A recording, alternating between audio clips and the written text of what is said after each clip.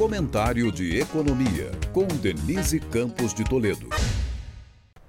A produção de veículos fechou 2023 no vermelho, com queda de 15,3% em dezembro sobre novembro, de 1,9% no ano e de 10,4% em relação a dezembro de 2022. Mas, segundo a Anfave, a Associação dos Fabricantes, a evolução por segmento foi bem diferente. A produção de veículos leves cresceu 1,3% no ano, enquanto a de veículos pesados recuou 37,5%, muito pela alta dos custos com novas tecnologias de controle de emissões, principalmente nos caminhões. Todo o setor, claro, sentiu os efeitos dos juros elevados no crédito, que foi perdendo força mais para o final do ano. Tanto que as vendas de dezembro totalizaram 249 mil unidades, com uma média diária de 12,4 mil, o melhor resultado mensal em 4 anos, puxado em boa parte por locadoras e promoções de eletrificados, antes da volta do imposto de importação.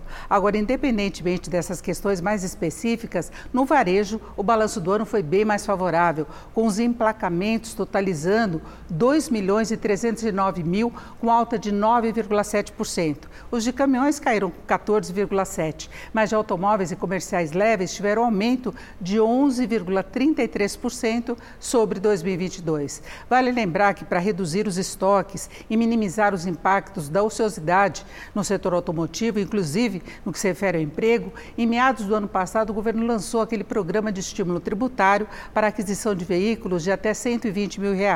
Programa que deu um importante impulso às vendas, ajudando o setor, entre outros resultados, a atingir o recorde de 27 mil veículos emplacados em um único dia, em 30 de junho. Só que com os novos bem mais caros, muita gente acabou optando mesmo pelos seminovos e usados, que atingiram no ano passado a terceira melhor marca histórica, com 14,4 milhões de unidades comercializadas, aumento de 13,5% sobre o ano anterior, e demanda maior pelos com 13 anos ou mais. Agora, para 2024, com a recuperação do mercado de trabalho e a queda dos juros, a Anfave prevê expansão de 7% do mercado interno, atingindo, se confirmada essa expectativa, o emplacamento de 2.304.000 veículos leves, automóveis de passeio, picapes e comerciais, 6,6% a mais do que no ano passado. Denise Campos de Toledo para o podcast do Jornal da Gazeta.